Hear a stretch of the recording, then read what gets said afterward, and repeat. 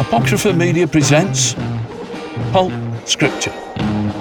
Tales of depravity so shocking they would be banned if they were not in the Bible.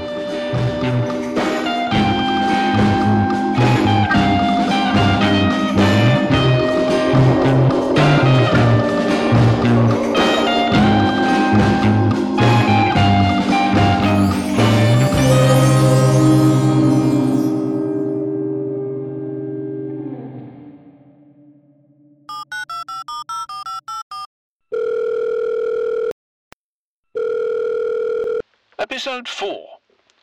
Genesis 38. Judah and Tamar. Judah took a wife for Er, his firstborn. Her name was Tamar, but Er was wicked in the sight of the Lord, and the Lord put him to death.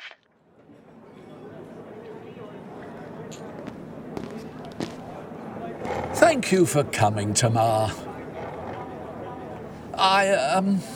Well, I'm not quite sure how to put this. There have been rumours, quite groundless, I'm sure. I simply wanted to put my mind at rest. Rumours that I've been turning tricks. You've heard the rumours, then? You want the good news or the bad news? Wait, are you telling me that... I only turned one trick. My God! My own daughter-in-law? Yeah, what are the elders gonna say? Do you realise I have to burn you alive now? What were you thinking, Tamar? I mean, if you needed the money... It wasn't about the money. Women have needs. You whore! We've already established that. Anyway, it's your fault I became a hooker. What? Look at the facts. Your first son, turns out to be wicked, so God kills him. He was wicked? You have no idea. Then you sent me your second son, Onan. But guess what? Whenever he went into me, he spilled his seed. Spilled his seed? Do I have to draw a picture? No. The point is, God killed him for it. Face it, Judah. God killed your first two sons for being sexual deviants. I had no idea. You thought it was my fault, didn't you? You thought I was some kind of curse on your sons. So you tell me, yeah, sure, Tamar, you can marry my third son, Shelah, when he's grown up. Just go to your dad's house and wait there. Don't call me, I'll call you. Still, to become a prostitute. What was I supposed to do? I wanted a child. A child? Oh, no. Don't tell me. What do you think? Am I starting to show? This can't get any worse. It gets better. Guess who the father is? I don't want to know. Oh, you wanted to know that night.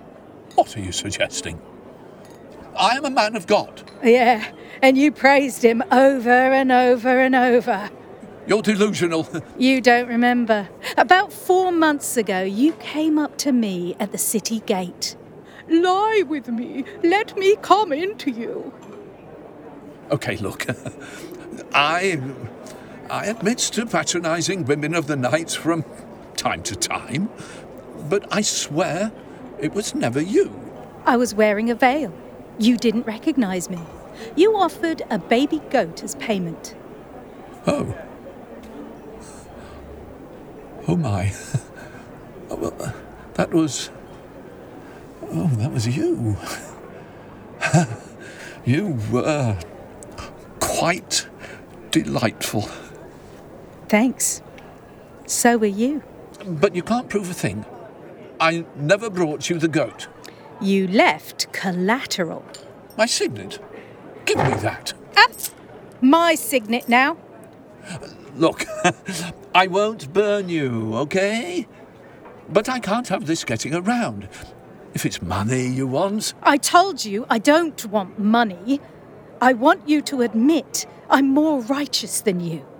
You're a whore. You're my John. Anyway, I wouldn't have become a whore if you'd let me marry your third son. I told you you could marry Shala when he's come of age. Oh, he's come of age, all right. I saw him 4 months ago walking down the street. That's when I knew you had no intention of letting me marry him. Eventually I would have. No, you wouldn't, Judah.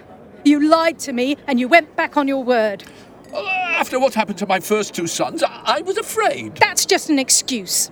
When I was with you that day, I thought, wow, what a patriarch. But you're not a patriarch after all. I am too. Patriarchs take responsibility. Want me to take responsibility? Fine. I suppose if I had kept my word, you wouldn't have become a hooker. And I wouldn't have sinned with you. And you wouldn't be pregnant now with my... My flesh is weak. I'm a bad patriarch. Hey there. There's no need to beat yourself up. Are you, by any chance, still in business? He did not lie with her again. When the time of her delivery came, there were twins in her womb.